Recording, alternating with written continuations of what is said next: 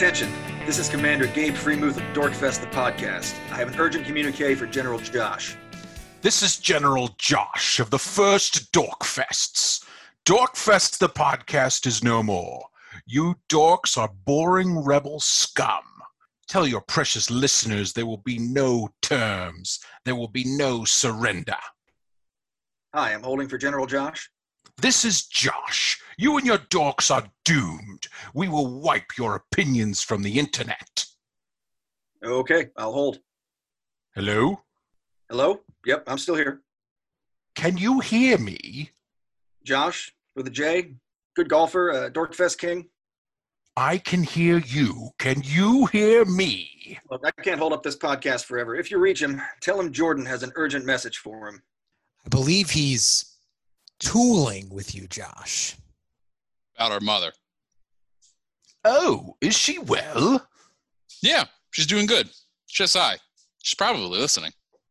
And thank you to all who've tuned in to listen to our latest episode of Dorkfest the podcast. As you can plainly hear, we've got an especially dorky episode ready for you today. We think this episode will make 0.5 past light speed, no problem. And in that spirit, let's move right along and introduce our dorky lineup. You've heard from me, Gabe Freemuth, so allow me to reintroduce the general who is impossible to keep on a short leash, Josh. And Josh, I know that you don't need to win. You just need Dan to lose.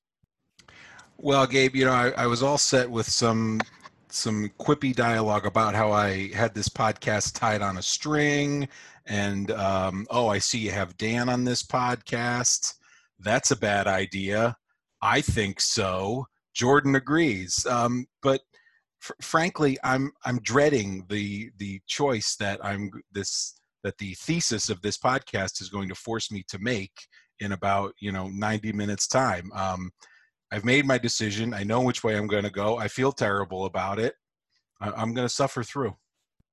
I suspect you're not the only one who's going to be hurting a bit. I sympathize with your agonizing. I've felt a little similarly. But speaking of, one of our Bothan spies has returned alive, beating the odds, and here he is bearing Imperial plans for what we can only assume is a fourth Death Star. How'd you get away, Dan? Oh, it was real easy. Mando and Baby Yoda picked me up in the Razor Crest. This is a Mandalorian episode, right? Sure. Nobody tell Dan any different and let him talk himself out of points. Oh, I have classically, in Dan fashion, prepared inaccurately and incorrectly.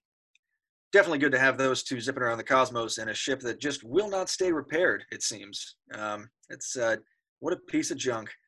And finally, a learned scholar and one of the foremost guardians of the Wills, Jordan, is here to help us all learn the ways of the Force. We look very much forward to your teaching, Stuart. That's probably not a good idea, though I will quote something that I think Josh told us once about the strongest dorks having hearts of Kyber, so he'll probably be breaking those out at some point during today's podcast. Wisdom indeed. Wisdom indeed. As we said, we're all really looking forward to our show today, despite our, maybe a bit of white knuckling on our part for in anticipation of this impossible choice before us. But it is a topic we've had in the back pocket since the early days of Dorkfest, the podcast, before the dark times, before the Empire. Before we proceed, just a moment to ask our listeners to rate, review, and subscribe to Dorkfest, the podcast, wherever you're tuning into our frequency. You can find us on Instagram. We're on Google, Spotify, Stitcher, Apple Podcasts, all the good stuff. And in the meantime, please know we are trying to improve your experience with us by looking into that fuzzy blue hologram technology to give you the richest possible Dorkfest experience. Now, let's make some calculations before we jump to hyperspace so we don't crash into a moon or through a superstar destroyer. Our warm-up question for today, gentlemen.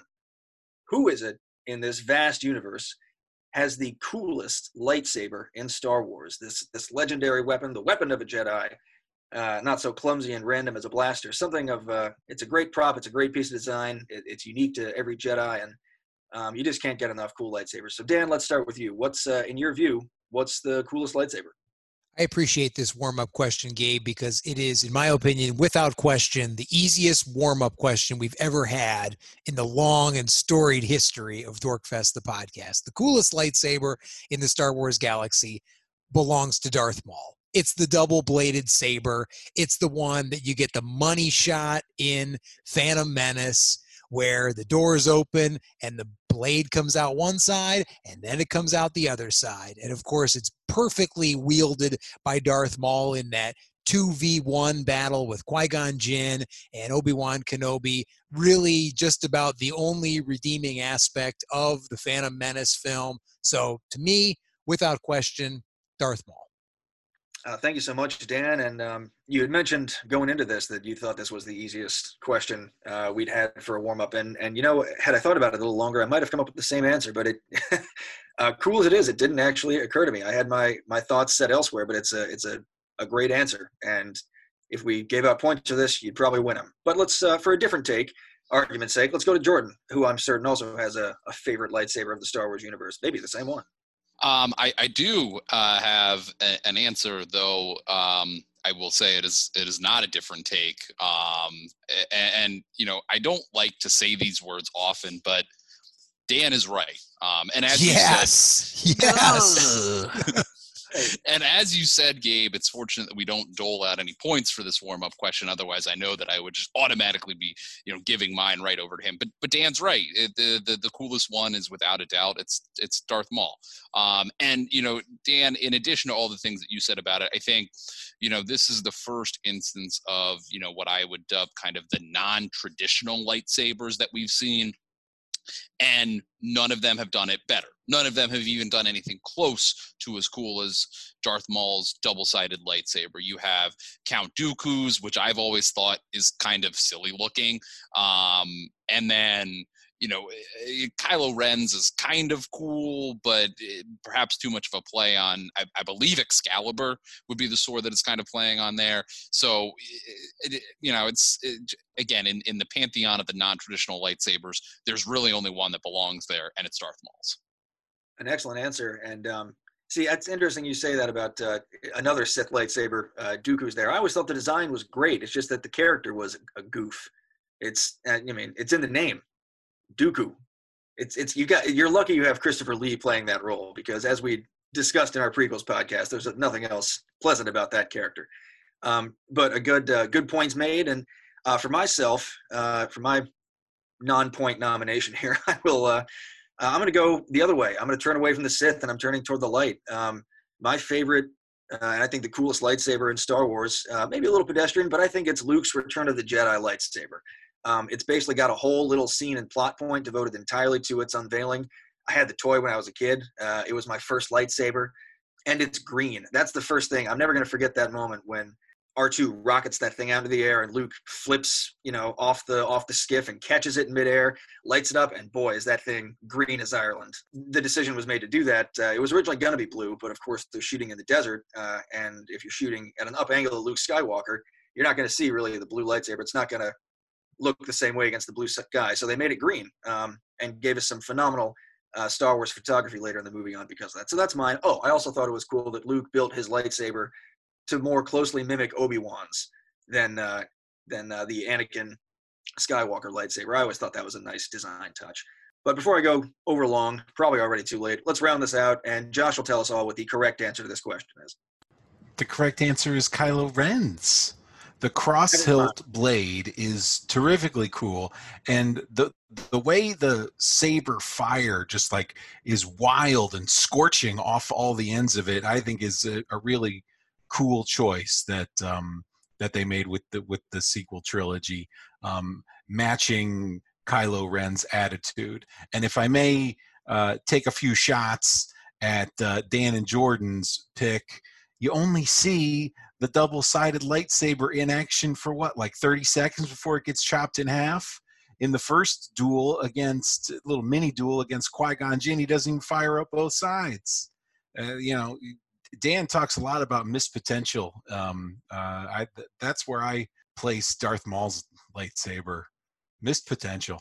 Oh, see, I think you're way wrong. What they did was they build suspense. You wonder in that first duel, why the heck is the handle so darn large compared to other lightsabers? And then you get that money shot reveal when the doors open and both blades fire out. Come on, man. It is kind of they always give the coolest stuff to market, but it is kind of like you know, putting Arnold as the good guy in the T2 in the Terminator 2 trailers. You know, it kind of I have to give that one to Josh. You know it's coming. It wasn't all the trailers. They marketed the heck out of that. Although, to Dan's point, I do think that lightsaber survives like half the fight. Yeah, it definitely survives way more than the 30 seconds Josh is I think it's ascribed. Qui-Gon that chops it in half, right? It's Correct. in half the fight.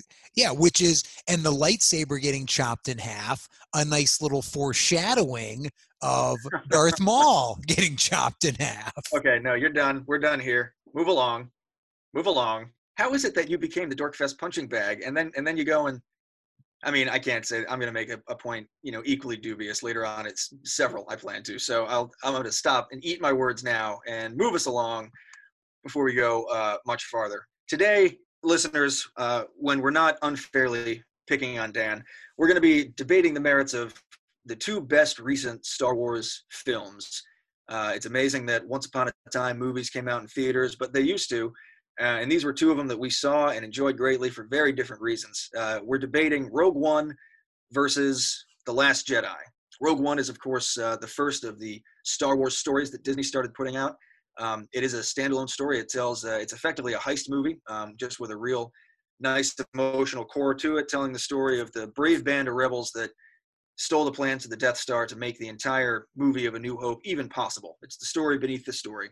And of course, The Last Jedi was Rian Johnson's, I think, unfairly maligned 2017 Star Wars effort, the sequel to J.J. Abrams' The Force Awakens. It's the eighth, and it's divisive, and it's bold, and it takes a lot of risks, and I think most of them pay off. But it's a very different kind of Star Wars movie. The stakes are different when you're trying to forward the Skywalker saga and wrap a bow on all that. And Rogue One is, of course, it gets to be its own thing. But it's also standing on some pretty big shoulders. So let's go right into it. And you know what? Let's start with Dan here. Dan, for our 1-point question to start us off, talk about what do you love about Rogue One, a Star Wars story? What works for you? What doesn't work for you? Who talks first? You talk? I talk? You want to talk? You talk. I'm hesitant to even open my mouth for all the vitriol that's going to ensue when I, inject a single opinion, but I'm going to play along nonetheless. And I'm going to start with what works in Rogue One. And what I think works in Rogue One is the very end of the movie, where we finally get to see Darth Vader in his heyday kick some you-know-what. Now, I do take slight umbrage with this because I think this movie's very good. I think it moves from very good to very great if we get rid of the earlier Darth Vader scene. That's something that other people may contest with, but I don't like that scene. I like to think of this movie, how incredible would this movie be if the only time you saw Darth Vader in the entire movie is when the doors open and we as an audience know what's coming and there's the silhouette and we watch him kick ass for 45 seconds, which basically is all that scene is. Rebels in pure terror, and then that's it. That's all we get. As is, it's still very good, though, because Darth Vader is kicking some serious you-know-what. I mean, we get to see him use his lightsaber abilities, his force abilities. He brings a crew of, stormtroopers along with him. They're completely irrelevant. And I thought, they got a whole big band of these rebel pilots here. And I think that the fear that they convey is genuine and palpable. And, when that door jams, you're like, no, you got to pass it through. You got to pass this through, man, or because you're not going to make it out of here.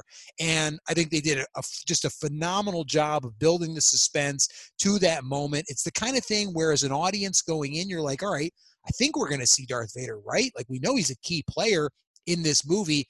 I think it kind of gets soured by that sort of, I think, silly scene where Krennic goes to visit him and, don't choke on your aspirations. I just don't know that scene accomplishes a whole heck of a lot except to introduce Darth Vader because we were an hour into the movie and it feels like we should hear and see Darth Vader. But that ending scene, man, I think it's right up there. If we were to list our top 10 favorite scenes in Star Wars history, I would wager a large sum of money that closing scene with Darth Vader at the end of Rogue One is on all of our lists. It's that good. Well, Dan is clearly incredibly wrong. Again, no, that scene of Darth Vader slashing through all those poor rebels at the end of Rogue One is tremendous, and it it was eye-opening for me as a viewer, as someone who has really known about Darth Vader and how evil he is and how powerful he is for nearly my entire life.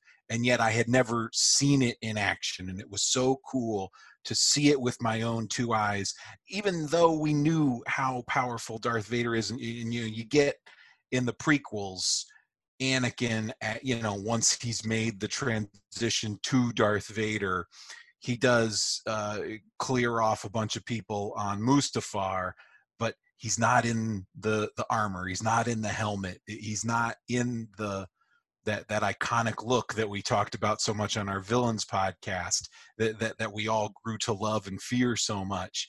And to finally see that, and they treated it so well. The scene is just the right length. It's lit beautifully. The red lightsaber glow is terrifying. Dan, you're right. The scared ass rebels, they do a really good job of conveying that terror. It's such an incredible scene. That is where Rogue One, for me, goes from good to amazing. That's where it goes to transcendent. I have more sympathy for the Mustafar scene than Dan does, but I cannot argue with you one iota on the ending. Is it possible that the Mustafar scene exists solely to get the voice of James Earl Jones into this movie, because you don't hear Darth Vader on the Rebel transport? So is it possible that scene only exists to accomplish that? 100%. Yeah, I think that's exactly why that exists. And that's interesting too, because for my mind, I guess similar to Josh, I do have a bit more sympathy, or maybe a bit more of a soft spot for the Mustafar scene, despite the fact that it clearly seems that Vader's castle is renting space in Mordor. One of the things that I actually really like about the camera work in the Mustafar scene is the way that they make Krennic feel so small in relation to Vader. And going back to the James Earl Jones point, for as great as a voice actor and as great as an actor as he is, my least favorite part of that whole scene, as Dan referenced earlier, is that choking on your aspiration line. I think that scene could have been, a nice setup for the later scene if we don't hear Vader speak. If he's just listening to Krennic, kind of try to explain himself throughout the entire thing. And even if you get that choke scene at the end, but he doesn't say anything, that pithy remark at the end, I feel like sours that scene for sure. But no, I guess this is the podcast where Dan is finally right about things, because he's, again, absolutely right about this. It's an absolutely phenomenal scene. We've already talked about the fear that's in the Rebels. I'll give a quick shout out to the last actor, whose name I definitely don't know, and he may not even be credited, but the last Rebel that you see who just yells launch.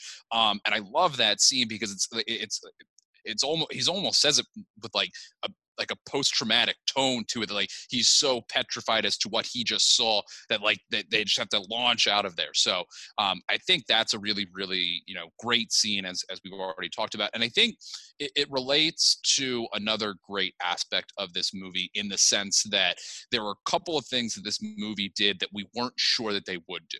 As we just mentioned, we weren't sure that we were going to see that dark, evil, terrifying Vader. We weren't sure that we were going to see that. We saw it, and it was awesome. The other thing that we weren't sure that we were going to see was whether or not they were going to do with this great band of rebels what they needed to do, which was have all of them die, right? So, Dan, this was a question that you brought up, or a point that you brought up before we were seeing the movie, that these characters all have to die, right? We've never heard about them. If they did this amazing thing, they would have to be part of the Rebel Alliance. They'd have to be part of that core of rebels that we saw in A New Hope. And because we haven't heard of them, they have to all die, right? But this is Disney. Is Disney really going to take that step? And they did. And not only that, they give us these very, very personal farewells to each of the characters, to each of the set of the characters. And the way that they build up this team, to me, is really, really remarkable. I look at this film as just having a degree of difficulty that is through the roof. And one of the key aspects of that is, again, getting us to invest in this large group of characters who we know have to do this amazing thing, and we know have to die by the end of it, and they do it. in 2 hours and 15 minutes. So, again, I think just another thing that we weren't sure that they were going to go that far, and they did. Dan may have started the train of being correct, but I think everybody's on point right here. I mean, just to track backwards a little bit. I think with what on paper is kind of a thin script for some of the characters, I think each and every actor gives tremendous life to these roles. And what great Star Wars names we have here: Cassian Andor, Chirrut Imwe, Bodhi Rook. I mean, these are instant classics. Without much on the page, we find some of these guys at a market on Jedha. We're the only characters we really stick with meaningfully is Jin and occasionally Cassian. But everybody is very lived in. My personal favorite, I think I indicated this in the notes, but I think the actor Riz Ahmed is really, really tremendous as Bodhi Rook, who also has a pretty notable, I think, arc from Imperial pilot who doesn't like what's going on to defector to full-blown rebel, giving orders and managing stuff by the end. And he just infuses the character with such sort of a nervous energy, and he is so out of his depth the whole time, and he's trying to do the right thing.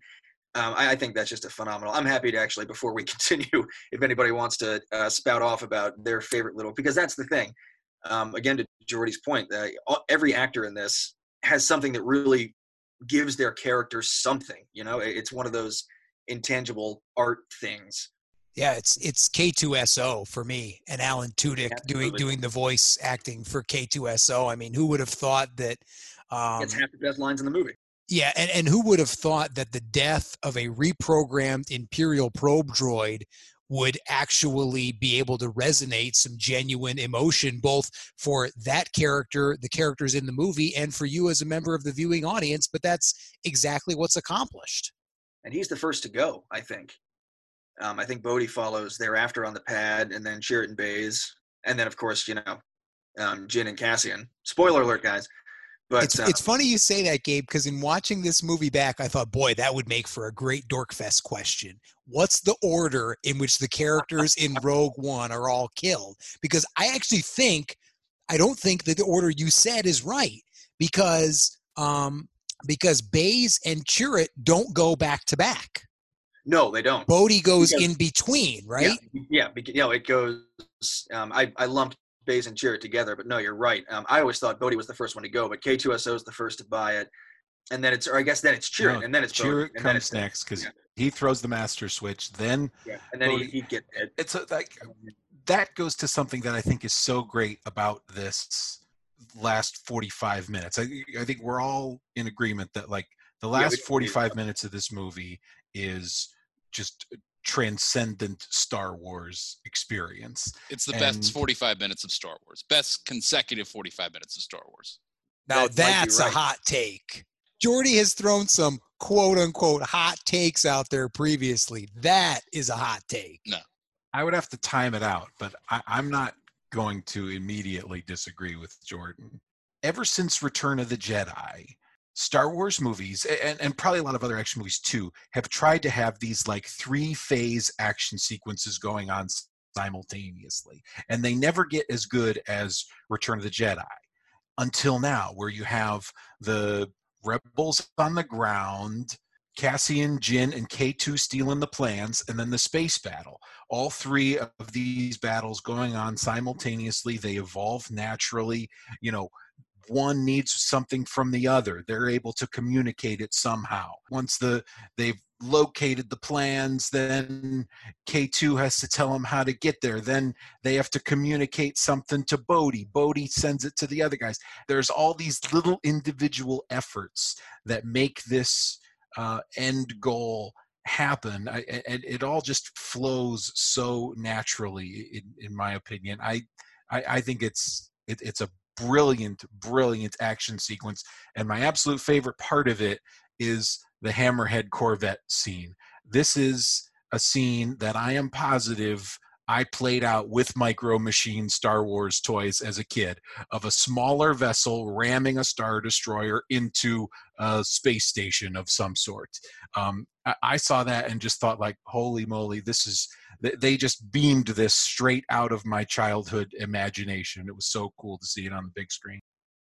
And I think that speaks to, the two like in miniature, so to speak, I think speaks to the two biggest strengths of this movie. And I think it's pacing, and I think it's the imagination to build on what A New Hope gave us. Yeah, I think Jordan's hot take is very pleasantly hot to the touch. I think it's like the beach on a hot day. I think that is maybe spot on.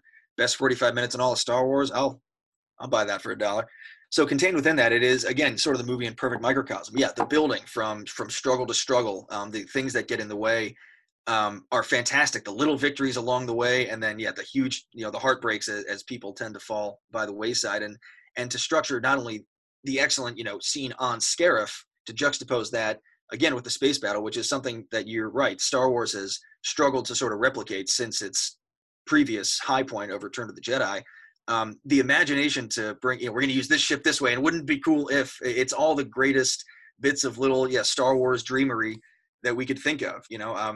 It's Baze hoisting a rocket and blasting a rocket into one of the AT-AT's guns, and it pauses for a second and then turns threateningly right back around to incinerate them until it gets buckled in half by a U-wing, which itself is a tremendous little invention for this movie.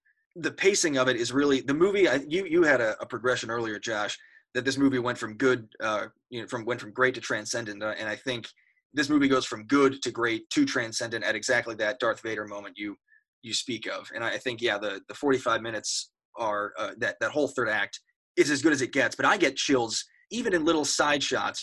When Jyn is first taken to Yavin 4, them walking her through the base.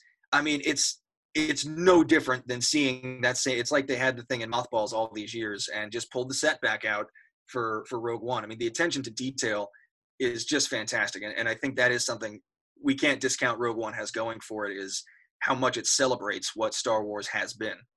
Gabe, I'm really glad that you brought up pacing, because I think the real strength of this movie is in that it's such a cohesive and condensed narrative, but everything fits so perfectly into one another, and nothing that I can think of lasts a second too long.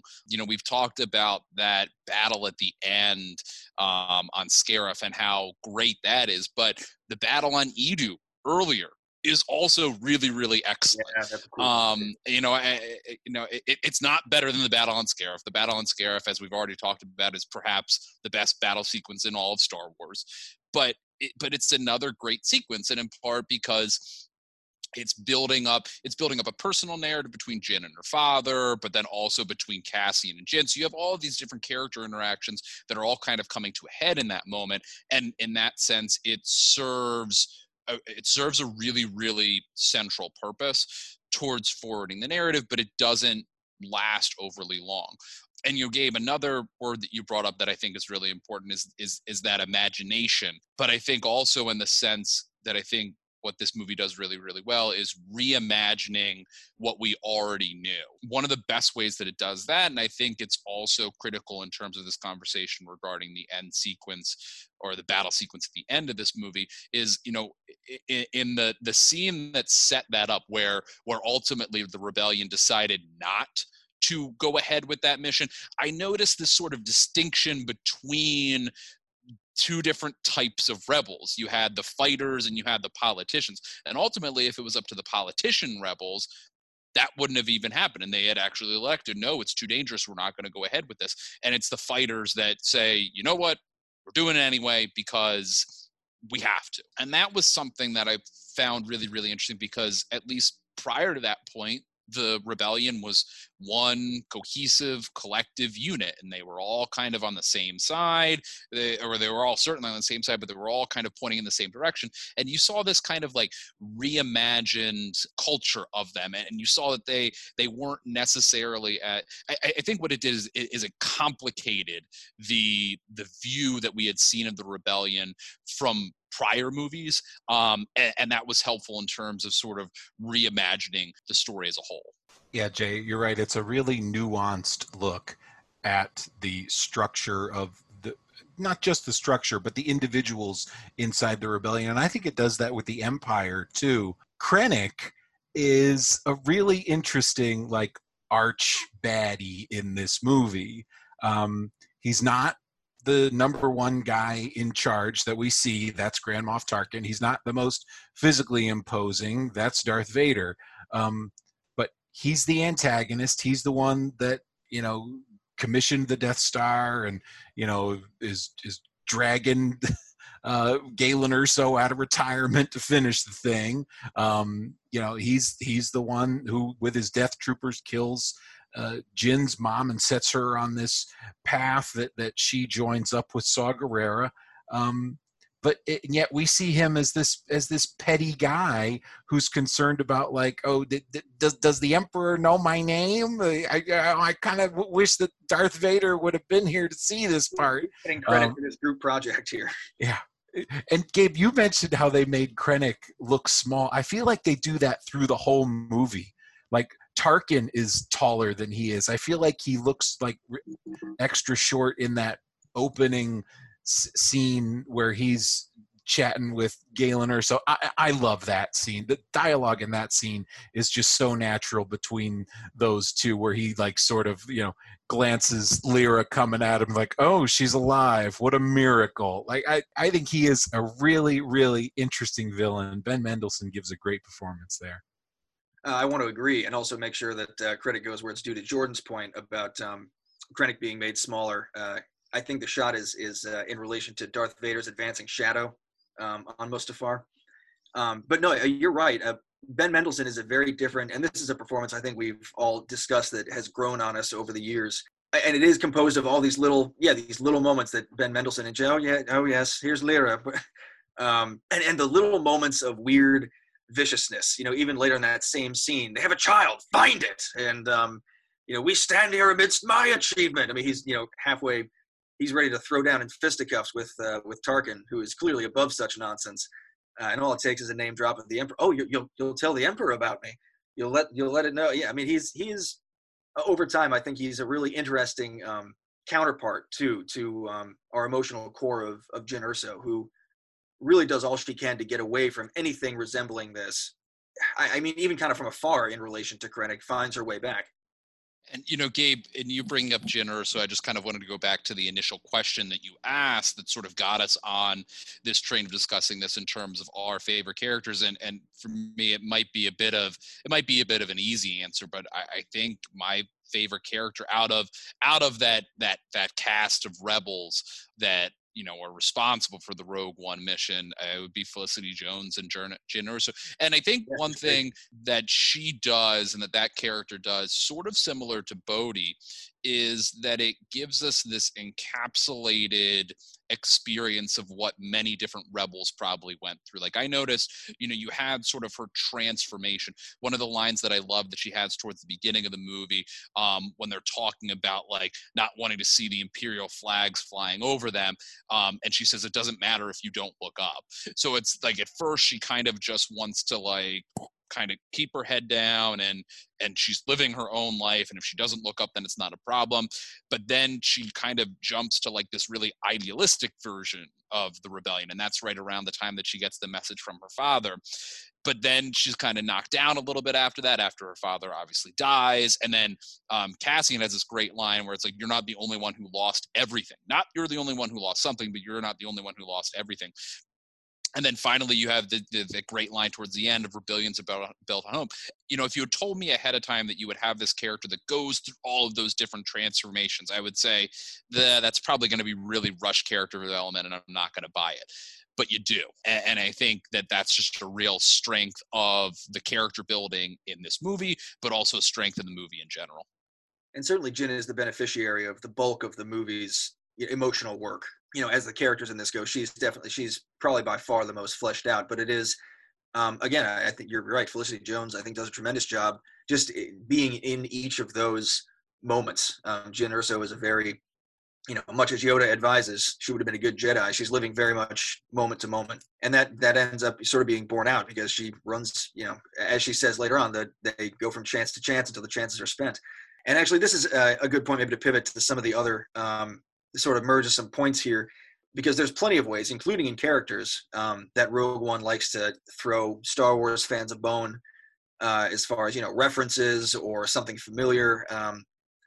And there's two big ones that we haven't discussed yet in terms of setting. We've touched on them, I guess, but this movie goes to some lengths in order to maintain continuity between a movie made in 1977 or that came out in 1977 and one that came out in 2016. For those not in the know, we're talking specifically about the digital recreation of Peter Cushing's Grand Moff Tarkin, now voiced and bodied, and then digitally painted over, a la Planet of the Apes, by actor Guy Henry. And this is the use of this is, and again, using it for Carrie Fisher later in the movie, for at least a single frame. This is something of some debate. It's not a debate. It was just a bad decision. And the hot takes are flowing. The CGI Peter Cushing Grand Moff Tarkin, to me, gets worse and worse upon subsequent viewings. I remember seeing it the first time and thinking, wow, like, all right, obviously it's not the real guy, but that's pretty good. They made a good effort. The more and more I watch it, the more and more it stands out. It just doesn't work.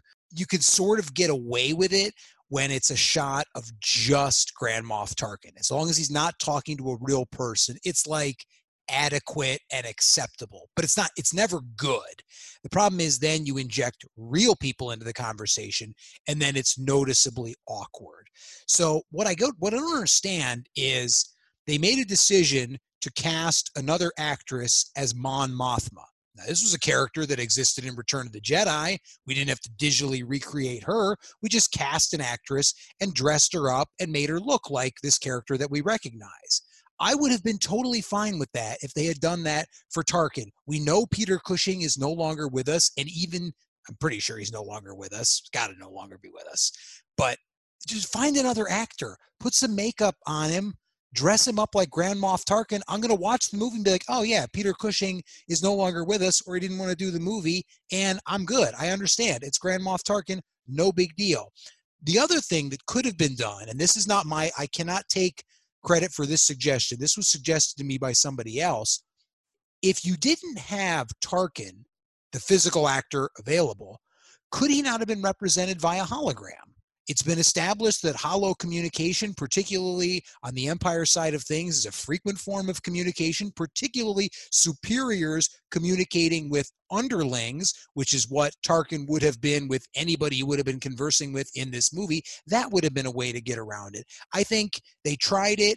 I think they did a nice job, but it's never good. It doesn't work. And I just don't think it really needed to be in there. Then on top of that, oh, Carrie Fisher, why in the world did we need to do that for one silly shot?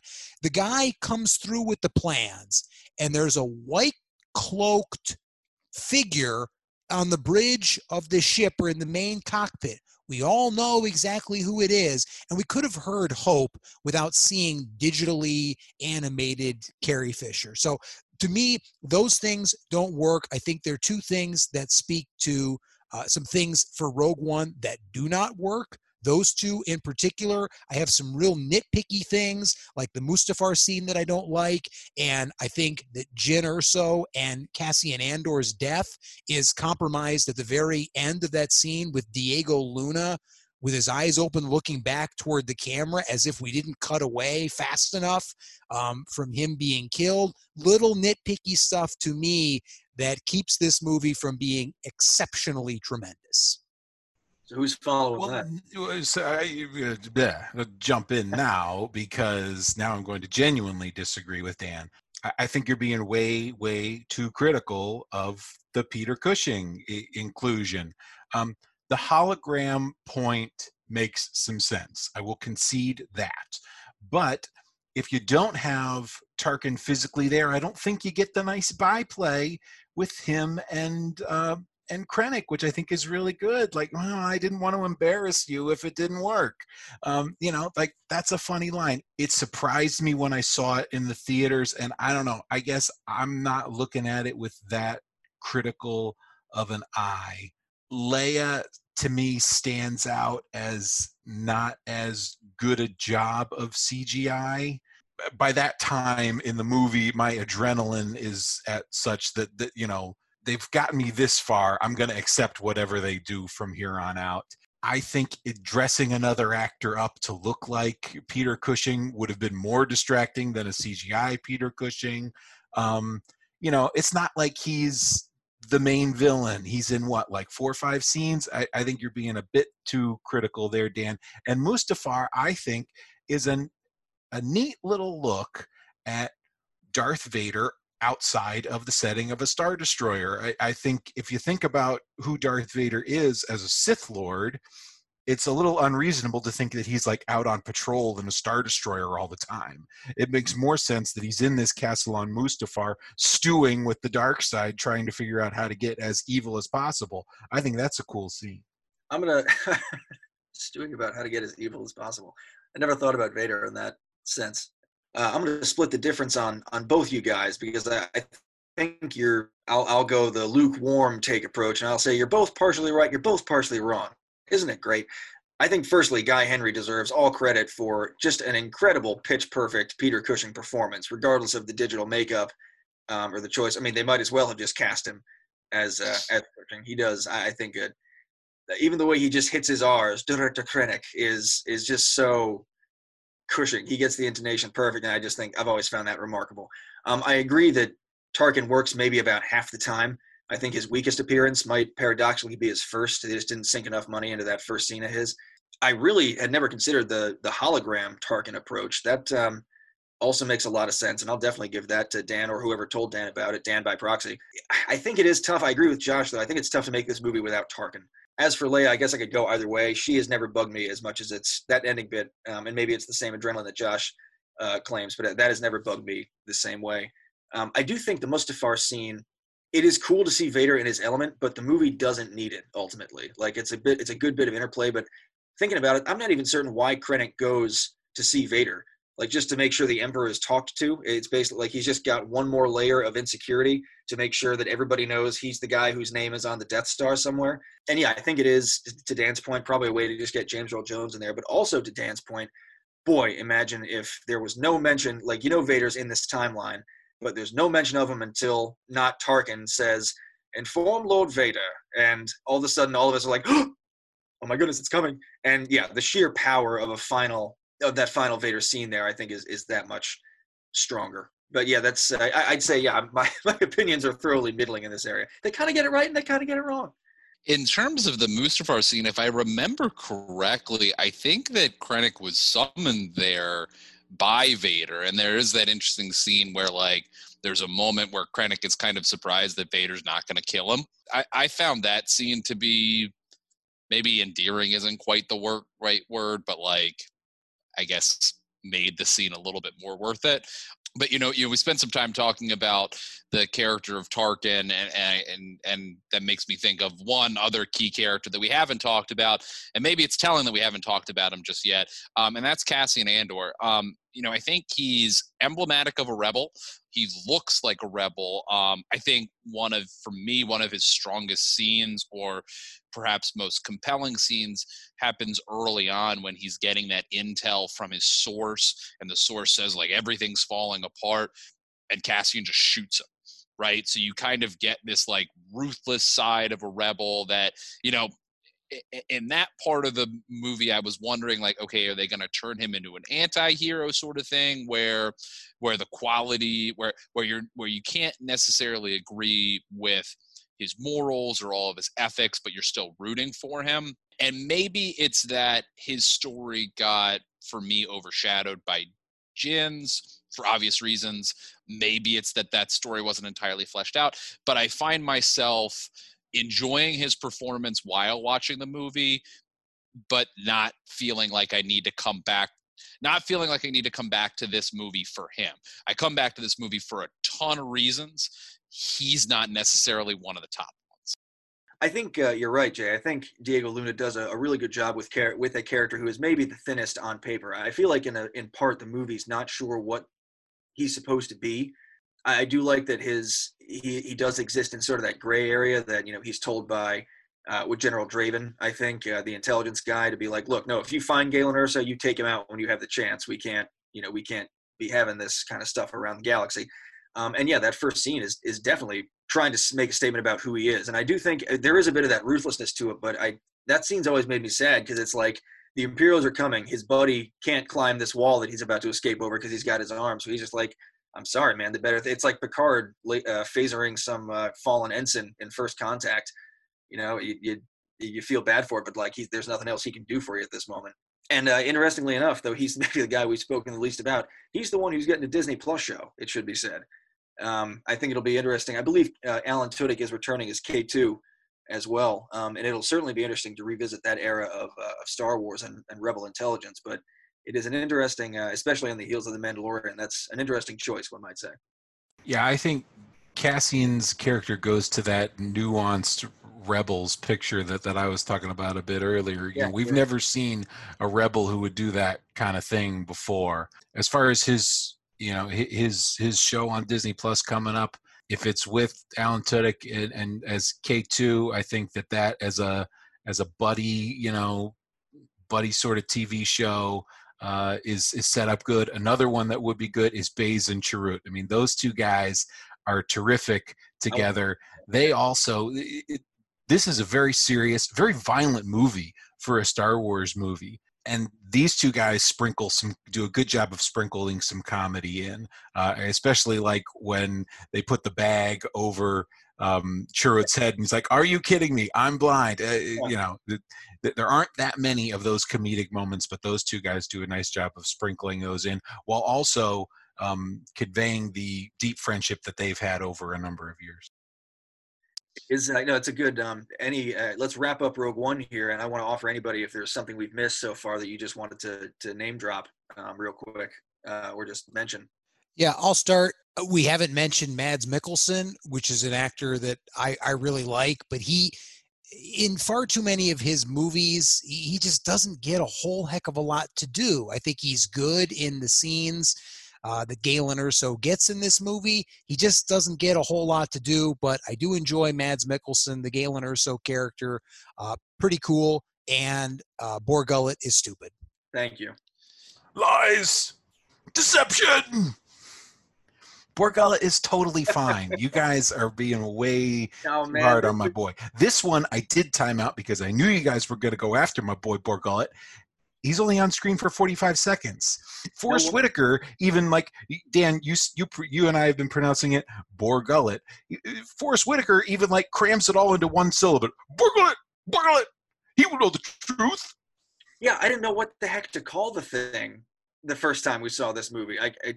He says it like 3 different ways, and when you have to look up the tentacle alien creature in the scrolling credits at the end of the movie, you're watching for the wrong thing. Yeah, and it may only be 45 seconds, but it's 45 stupid seconds. And this is the problem with Rogue One, is there are these little details. And if you pay attention to the little details and you get all the little things right, that's what takes a very good or great movie and turns it into excellent. And that it just isn't there for me because of those little detail things. You turned 10% of this critical eye towards Rise of Skywalker, you would never watch that movie again. I am incredibly dismayed. The conversation is completely different. We were talking about Rise of Skywalker and what was good and what was not about that movie. Now we are turning a critical eye towards Rogue One. Rogue One is better than Rise of Skywalker. I'm the Rise of Skywalker guy, and I will admit that. But Rogue One had a chance to be absolutely stinking phenomenal, and it misses that mark by not fine-tuning the details. How dare you? And you mentioned my hot take earlier. If you, for some reason, were going to say that Rogue One is not better than The Rise of Skywalker, then we would have to be sending Bor Gullet after you to suck the truth out of you. I'll say the thing that irritates me the most about the Bor Gullet scene is not actually Bor Gullet, but more the scene ahead of time, as we've already referenced, as Saw Gerrera takes a puff out of his inhaler and then, squeezes it all out. Bor Gullet. Like Gabe, like you said, I couldn't tell what he was saying the first time. But Gabe, just to go back to your last point and to echo something that Josh said, Josh, I'm glad that you brought up Baze and Chirrut. That tandem is perhaps for me one of the most memorable parts of this movie, and the deep affection that you can tell that they have for one another, especially as as Baze is looking back at Chirrut when he is dying, they're not together in that moment. They're not next to each other, but I actually had to be reminded of that when I was rewatching, and I felt like they were closer together than they actually were in that last moment. But that deep affection that they share for each other it's consistent throughout the entire movie. You can feel it throughout the entire movie, and it really comes to a head in that moment. Last positive thing I'll say about Rogue One, to convey some of the deep respect and admiration that I actually do have for my older brother. I love Mads Mikkelsen's hologram speech, especially the way they edited it, where when he says one blast to the reactor will bring the whole thing down. And when he says blast is the exact moment when the Death Star blasts Jedha City. Really, really neat detail that they did focus on, Dan, that does, in my opinion, make Rogue One a great movie. So even when he is expressing his admiration for you, he still finds a way to put a little dig in there, Dan. That's just the way that younger brothers roll. I got to say for myself, I can't quite put down this Bor Gullet thing yet. And I just want to say that I know exactly what to do with the 45 seconds you excise from the movie with the removal of that scene, which let's say they just beat him up. They're trying to make sure he's telling the truth, right? If you beat him up, you don't need this whole thing where like he's maybe going to lose his memory completely, and it's going to take a whole scene and a cutaway for him to talk to Cassian at the right moment as Jedha's blowing up, which is a great scene. The Galen Erso hologram scene, that is a fantastic scene. But also, what you do is you take those 45 seconds out because we don't need a tentacle mind-reading alien that's just there for the effects budget and, some contract check off. What you do is you need one scene, and I think this fixes one aspect of the movie that I think is a little rushed. You spend 45 seconds as the Rebel Council is forming, and it's as everybody's just filing in. The whole Rogue One crew has already taken their seats. And don't forget, they're just coming off having this big old fight, because Jyn Erso realizes that Cassian was there on Eadu to actually kill her father. She just got her last moments with them. She doesn't have the recording. Everything's kind of in shambles. And after the council scene, which is cool, it's a good scene, then Cassian shows up with a bunch of soldiers. He's like, yeah, you're right, we're going to go do this. It's a little quick, and it's not imperfect. It doesn't ruin the movie for me, but I feel like something that sets things in place really nicely is just, again, 45 seconds with all those characters just kind of looking at each other, even as the council is going on, because what they're doing is they're hearing all of these people that weren't there, who didn't see what they were seeing, talking about what to do. I think you can have a silent acknowledgement at the start of that scene that they're all actually okay. They've just been through a lot, and just sort of silent, cut around to the characters. This is what we need to do. I will take the ring to Mordor. Lies. Deception. All right. No, Mr. Guerrera is right, and we don't want to anger him. His robot asthma flares up, so we're going to give Saw some space. Yeah, as a fellow CPAP user, I stick up for Saw Gerrera. Solidarity at its best. Wrapping up the Rogue One bit here, you guys, as usual, are making a heck of a case for the points, and I feel like every time, no matter the point value, it gets harder and harder to try and stall while I decide who to give these points to at the last minute. No, I'm kidding. This actually, I think it was spirited conversation, but I want to return. I think this first Rogue One point goes to Dan.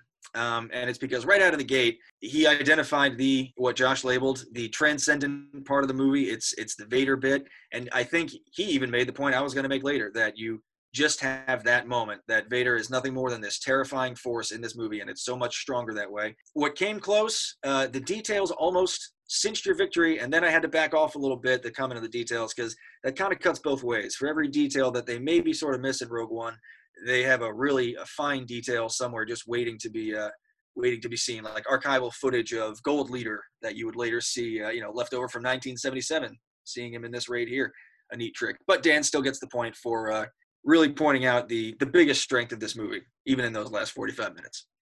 I am one with the Force, and the Force is with me. And with that, we'll move on to question 2, or 2-point question.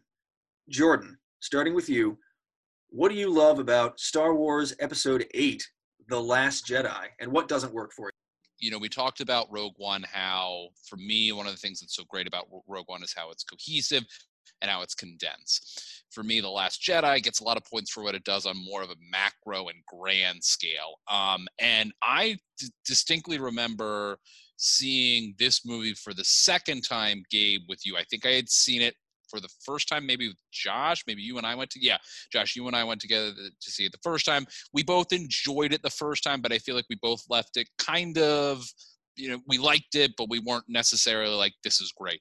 And Gabe, you and I remember we had a conversation ahead of the second viewing, and you talked about, that line that Kylo Ren has several times throughout this movie, leaving the past behind, kill it if you have to. And how that is very much the thesis of this film, and how they're taking all these things that we know about Star Wars, and taking all these things that we know about the Force, and taking all these things that we know about the Resistance or the Rebellion or the Empire, the First Order, and saying, get rid of the past, kill it if you have to, leave it behind, kill it if you have to. When I had that kind of lens, that thesis in my head going into the second viewing, everything fell into place. And I distinctly remember getting to the end and being like, this is a brilliant film. This is absolutely fantastic. And a couple of the specific examples of that, one thing that I really, really like that they do is how they provide a more complicated and honest view of the Jedi. Early on, you have Luke talking to Rey about how at the height of their power, they let the Sith, basically take control of the entire Republic. And how the story of the Jedi is really a story of hubris and a story of pride and a story of failure. And yet these are the heroes that we've been following for years and years and years.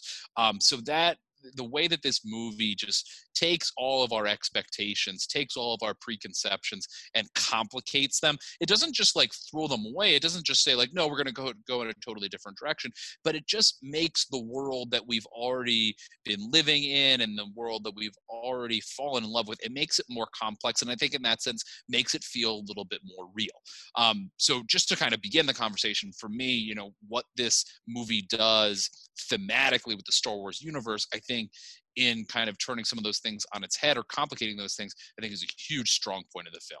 Jay, you're 100% right. And I remember this conversation and this viewing. This is something that I come away sort of refreshed with every time I watch this movie is Rian Johnson is doing his utmost to challenge every expectation you have about Star Wars. It doesn't go necessarily opposite how you think it's going to. But I mean, again, you're talking theses that are plain in the movie.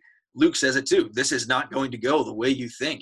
And from the first fantastic moment when presented with his lightsaber, Luke regards it and tosses it over his shoulder.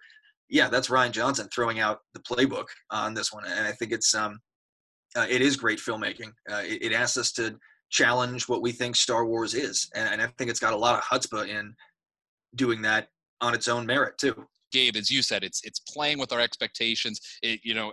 Referencing what Luke said, like this is not going to go the way. And the more rewatches, I think, Gabe, where you're right, I think what we benefit from is that there's a breaking of the fourth wall that's going on there that you recognize the more and more that you see it. That conversation is not just happening with the characters in the film, but it's also Rian Johnson saying that to us. Yeah, he definitely. I remember seeing that in the theater the first time, and I think the Poe storyline is very interesting in that regard. I mean, the whole time you think he's going to, pull off the secret plan that's going to save everybody because that's what the long shots are always what work in Star Wars. And yeah, I mean, Poe's lesson in this partially is to, learn to play with others effectively. I mean, the heroics. I mean, here Rian Johnson saying, why? It's accepting that, okay, yeah, this is part of Star Wars, but then, okay, why is it? When is this a good idea? Sort of in keeping with how we were discussing Rogue One, showing a more multifaceted version of the rebellion. I think we have another look at the resistance, the rapidly dwindling resistance in this movie. And again, that there are things above your pay grade, Poe. There are, you don't playing the hero can get everybody killed. Again, as we see from that first sequence. Yeah, this whole movie does a phenomenal job at undercutting our own expectations. It knows this is a movie that knows what the audience expects of it and moves sideways at every turn. I find this movie difficult to watch now, knowing what comes after it, because this movie really stands out now as almost like the like the misfit child among these three movies, two of which that are clearly aligned in the J.J. Abrams universe of what the sequel trilogy was going to entail for these characters and for the Force and for the Jedi and so on and so forth. And I mean, part of what makes this movie so good is that, yeah, it flies in the face of our Star Wars conventions. And that's kind of neat. The idea that, Jedi is not some kind of birthright. It's not some kind of holy family thing. There's no lineage. Anybody can use the Force. And I mean, I don't want to touch on it because I am pretty sure it's Josh's. I mentioned our top 10 favorite scenes in all of Star Wars, and I'm pretty sure I know Josh's number one, and it comes in this movie. So I don't want to touch that. But this movie does a lot of things really well. I mean, Poe has to develop, but I think he's pretty annoying through most of this movie. I have big issues with the Finn and Rose storyline where they go to get the Master Code Breaker, because as it turns out, they don't even need that. That doesn't actually go anywhere except to kill Captain Phasma, who we thought from Force Awakens was going to be this big baddie, and then kind of is eliminated halfway through the movie. I didn't even remember. Oh, that's right, Phasma's in it. Oh, cool. Oh, wait, she's gone. Okay, well, that's too bad. But I think the crux of this movie, the strength of this movie, involves three characters. I have four characters. The three that I was going to say initially are Kylo Ren, Rey, Luke Skywalker, and then to a slightly lesser extent, Leia. Now, by all accounts, Rise of Skywalker was supposed to be Leia's movie, and that didn't happen, and it's super unfortunate the reasons why it didn't happen. Han got his movie in Force Awakens, and this is Luke's movie. And I mean, you guys said it right from the get-go when he chucks the lightsaber over his shoulder. We all chuckled in the movie theater. But when you watch it, more times, you realize, like, okay, that is a very telling gesture. Things are going to be very different here. And Luke is clearly broken up by all that has gone on. But those three characters and the way they align in this movie, I think are tremendous. To me, the standout, I'm going to say there's two standout scenes for me. The one is in Snoke's throne room with Snoke and Rey and Ren, and it's obviously when Snoke dies, he thinks he knows what's going on, and Ren has figured out the way to eliminate his master, and he thinks he's going to turn Rey, and they think they're in this together, and they are, when they battle those, royal guards, and that scene is just awesome. It is kind of neat. The one thing that does sort of carry over to the next movie is their teamwork in that scene does carry over then into the end of Rise of Skywalker. And so that's kind of neat. And then, I mean, Luke down on Crate is just, it's phenomenal. His walk into the room, and then when he goes out there and it's fire everything at him, kill that man. And it's just going and going and going. And I think you got him. And the little dust off of the shoulder that Mark Hamill gives is just priceless. And then, of course, the very end, see you around, kid. Just phenomenal. So Mark Hamill delivers in a big way, sets the stage for Rey and Ren. I know the payoff in Rise of Skywalker isn't what everybody wanted, but to me, the movie really, the strength of the movie is on their three shoulders, and Leia too, to a slightly lesser extent, although unfortunately she spends about half the movie, in a medical bay. Dan, you forgot about the most important character in the whole movie, Broom Boy. That's my favorite scene in this movie. Dan, it may be my favorite scene in all of Star Wars. Jay, I remember leaving the theater when you and I saw this movie together for the first time on a much higher note, and maybe in like discussing the movie in the parking lot, we maybe were able to find some holes to poke in it. As Dan says, there are holes to be found in this movie, but I left the theater on such a high from that 20 seconds of the kid reaching for the broom and grabbing it with the Force, and then staring out the window with his resistance ring on and turning the broomstick upside down and imagining that it's a lightsaber. And it just transported me with this, emphasizing this power of imagination, whether it's pretending a broomstick is a lightsaber or Dan in the backyard with a wiffle ball bat pretending you're Ken Griffey Jr. Oh, like people do with a hairbrush pretending it's a microphone. The power of imagination is so strong, especially for kids, and I just found that to be such a poignant and uplifting message. I'm getting emotional talking about it. I really, really love that scene so much, and I'm genuinely not sure how it fits into the themes of the rest of the movie. It may have been that Rian Johnson just threw it in there because Broom Boy is going to be the subject of his, next trilogy whenever he gets to make it. I don't know. I just found that, like I said, to be so poignant. I loved it so much. The last thing that I'll just mention quick, and then maybe someone else can pick up on it. I think the force timing between Kylo Ren and Rey was a tremendous idea to get those two characters a bunch of screen time together, and not, a sometimes adversarial, but really just kind of feeling each other out. It's sort of relationship. I thought that was such a good idea, and those are some of my favorite. I think something this movie does exceedingly well is it recenters the Force in a much more sort of magical, spiritual way, especially after Lucas with the prequels had sort of tried to, and it's not necessarily in itself a bad thing, but in introducing the midichlorians and all that kind of stuff, we're now looking at sort of a scientific, biological way that the Force exists. And this movie returns, I think, the mythic nature of the Force really well. At the same time, shows us some really neat new tricks. I think this is nowhere better exemplified than the Force timing that we've referenced here. It's such an intimate way to connect these characters. I mean, it is almost like they're, sneaking on their cell phones after hours when the parents are asleep. They're not supposed to be talking about how Kylo Ren became Kylo Ren, but the phone line's open, so they're going to have this discussion. And just even the fact that they don't know what's going on, that they're trying to figure it out at the same time we are, that they just sort of have this connection and they make what they will of it, is a great way to drive both character and plot.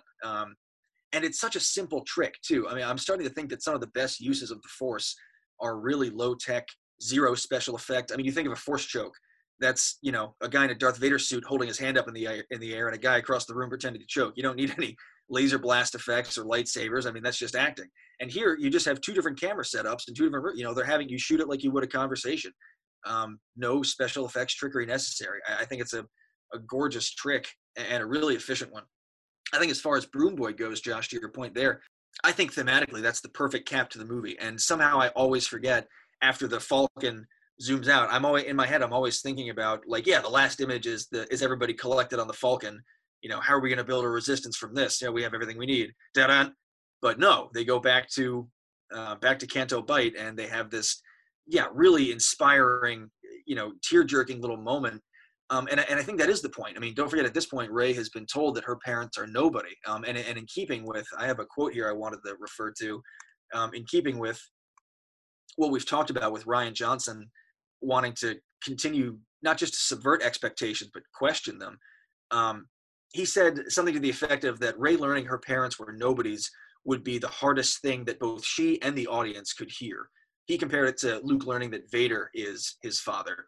So at this point, the easiest thing for Rey and the audience to hear is, you're somebody, you're related to, I don't know, say a Palpatine. But the fact that she would then have to, I mean, it's almost, the wish fulfillment thing. We all wish we're somebody special, we're descended from something, maybe our father is the evil king, whatever, but, we come by this.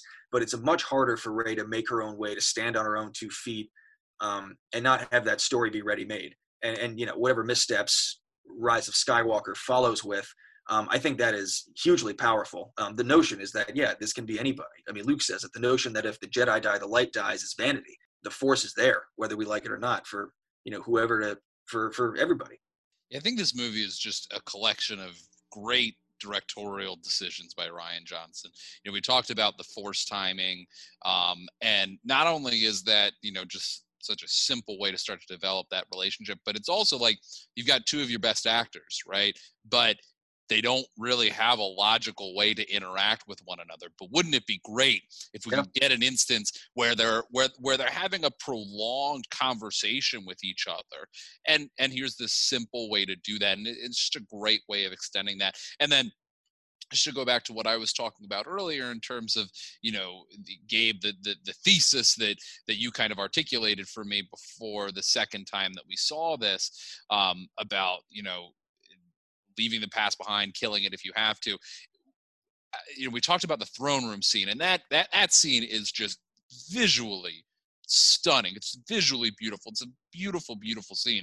But then I'm also always struck by the end of that scene when Ren is then, thinking that Rey is going to join him. And it's like, no, wait a minute. You don't even get your own message, because this is what happened in Empire, right?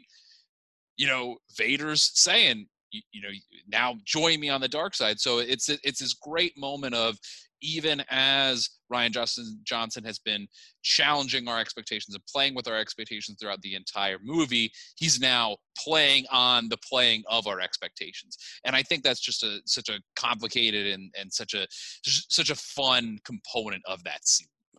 Completely right, Jay. And while we're talking about things that we at the baseline just sort of like in this movie, I just want to reference a couple other scenes that I think really stand out in this film. It was mentioned that pretty much anything with Luke is gold in this movie, and I think Mark Hamill turns in fantastic work here. I think a scene that's always stood out for me is his discussion with Rey at the top of the rock on Ahch-To about what the Force is, the first lesson scene. He has her sit on the rock, and there's that great interlude first where he says, sit down and reach out, and she does. And he gives it like she can't see it. Her eyes are closed. And Hamill has like 5 fantastic expressions in the space of about 2 seconds where he's like disappointed, like, oh, come on. And then he sees that he's holding this branch, and he sees that she's not noticing. And you can see him sort of make the decision to do it. And then there's that little, mischievous Luke gleam in his eye as he tickles her hand. Do you feel that? Oh, my God, I feel it. Yeah, that's the Force. No, wrong. Lies, deceptions. But again, and the way he describes the Force, and this is, for as much as we laud Rian Johnson for his directorial choices, I think they're on full display here, as well as maybe some of the best writing of the movie. The way he describes the Force as the balance, this tension between all living things, as Rey is sort of feeling her way from the macro to the micro on the island. There's life, there's all this lush growth, and then beneath it, death and decay that feeds new growth. Peace, violence, and all the, finding the balance between that. I think that goes a long way, I think, toward restoring that kind of mysticism of the Force. I think that was always a scene broken down really well. And similarly, I think toward the end of that, the scene where Yoda reappears as Luke resolves to burn down the Jedi Temple is additionally striking. Not only do we get Frank Oz back with a puppet Yoda, which is like all we all really want in life, it's a phenomenal scene where Yoda is still teaching Luke, and Luke, learns that there's other things than these. Yoda's final line that Masters, we are what they grow beyond, is, I think, an all-timer. And we thought the book had been written on Yoda. Even his little cackle as lightning strikes down on that is just pure Empire. This scene is also one of the best scenes by far. Well put, Gabe, in this particular movie. This scene reminds me of Empire Yoda. It's playful, 100%. Funny, kind of quirky, zany, poke fun at you Yoda, which is the Yoda that we all were introduced to in Empire and we all fell in love with when he's toying around with Luke's lunch and he's, having fun with R2-D2. And that's the Yoda that we love. And, page turners they were not. I mean, what a fun, great line about the Jedi text, and he does what Luke can't do, right? Luke wants to burn the whole thing down, and Yoda says, all right, if you think that's the best thing to do, bang, we're just going to go ahead and do it, and it's totally fine. You get that wonderful scene of just, the two of them cozy up on a log together, basically, the old timers breaking it down about the next generation and what's going to come. And we talked about in our Rogue One discussion about where we're going to see Darth Vader. When's he going to show up? What's he going to do? I hadn't even considered the idea of seeing Yoda in The Last Jedi. And then he sort of subtly, and the music creeps in and you think, oh my God, it's going to happen. And Gabe, to your point, Puppet Yoda, and he looks tremendous and he's playful and it's perfect. It's not overkill. It's about a 3-minute scene, probably soup to nuts, and it's all you need, and it's wonderful. You guys are absolutely right about all this. This is such a lovely scene. I love the way you put that, Dan. The old timers day at Star Wars. But I also think that like Luke's humanity really shows up well in this scene and in the movie altogether. In this scene when they're talking about the Jedi texts, and Yoda's like, have you read those? And Luke gives this kind of like, well, yeah, which, is halting, hesitant answer, which as someone who is not a tremendous student myself, I can sympathize with that. But he does it also, the joke that he plays on Rey with the little read during her first lesson, the wink that he gives to 3PO down on Crate, see you around, kid. Not the first scene we get with Luke, but in the sort of a day in the life of Luke Skywalker when he's jumping across that chasm and Rey shouts out, be careful, and the side eye that he shoots back at Rey, like, are you kidding me? Like, I do this, every time I need to catch a fish, like, just calm down. Don't forget about the blue milk. Yeah, Luke's humanity is really shows up in this, which fits into the character themes and the directorial choices that Jordan's been talking about. Luke is not a legend. He is a real person who interacts with the Force, and that's really like that as a theme. Considering how quirky Yoda is and how human Luke is, and Rey being, from no one, and then Broom Boy at the end, like that sort of theme, I think definitely carries through, and it's made it really, really fun to watch by Hamill's performance. And, coming on the heels of The Force Awakens, which was really A New Hope 2.0, it's cool to see a different type of mentor than we've seen in terms of Jedi Jedi Masters or mentor Jedi. So far, I mean, you've Qui-Gon from Phantom Menace. You have obviously Obi-Wan, but I guess I'm thinking about it right now. Luke's mentor role is kind of a mix between the two. Qui-Gon is a little bit more playful. Obi-Wan is, at least we see him in A New Hope is I could think bit more on the stoic side, but can be a playful hermit too. But I think it's just such again, it's playing with the expectations consistently throughout. This speaks to some of the controversy, quote unquote, amongst the Star Wars fandom about The Last Jedi. I think a lot of it revolves around Luke's characterization. Much was made of the fact that apparently during shooting, Mark Hamill was concerned about the direction of the character.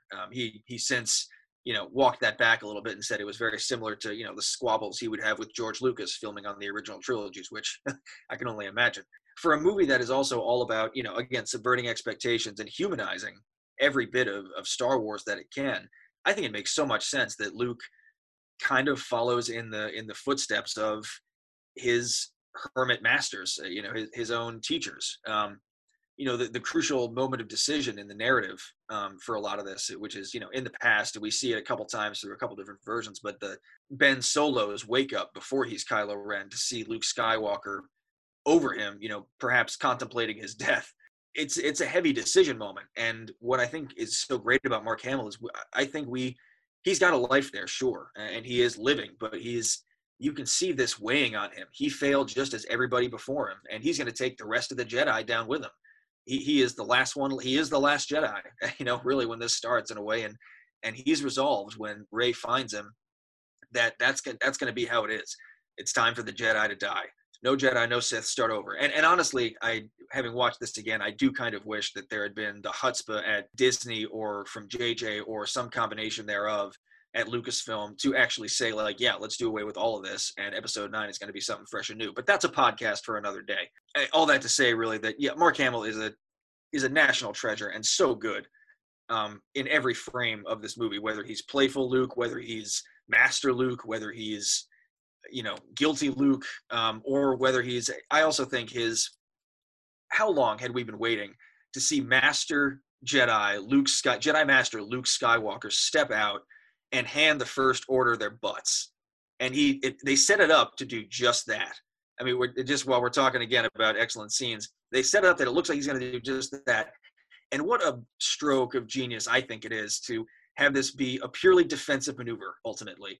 What a way to use the Force for a Jedi, not to come through and, not to call out Yoda in the prequels, but to, jumping bean your way, slicing through the legs of the giant walkers or fencing Kylo Ren that way, but to just hold on, buy time, taunt him a little bit, even to show up in the same guise that, in the same way you would have looked to Kylo Ren last time he laid eyes on him. There's, again, the details, so many of them are so well considered in this film. Yeah, what do you think I'm going to do? Stand with a laser sword and face down the entire First Order? Well, yeah, but not in the way you think. Exactly. So, I mean, we've talked about a lot of the things that we love about this movie. I do have to make sure that we bring up Canto Bight, which we've talked about already, in terms of the pros. Josh, you talked about Broom Boy, and I think you hit all of the nails directly on the head right there. But for me, that's a scene that I find less enjoyable. Not the Broom Boy scene at the end, but rather the Canto Bight scene earlier on. The Canto Bight scene earlier on is a scene that I find less and less enjoyable the more and more I watch it. There's obviously something thematic that they're doing there, and that is a strong point. I think it does this nice job of kind of taking this Star Wars world that we already know and blowing it up a little bit in terms of, we know about the First Order, we know about the Resistance, we know about the Rebellion, we know about the Empire, but then there's this whole economic working behind it as well, which grounds it a little bit in, sort of issues that we can maybe connect to and find a little bit more relatable. But then, the idea of them, kind of riding the what were those animals called again? Fathers. It sounds like fathers, but whatever they are, and however you say their names, like riding them through and kind of like, busting down that establishment, that felt over the top to me. A lot of the different parts in that scene feel a little bit over the top, and I think some of them are purposeful. For me, it doesn't do it for me. I guess is where I'm coming down on it.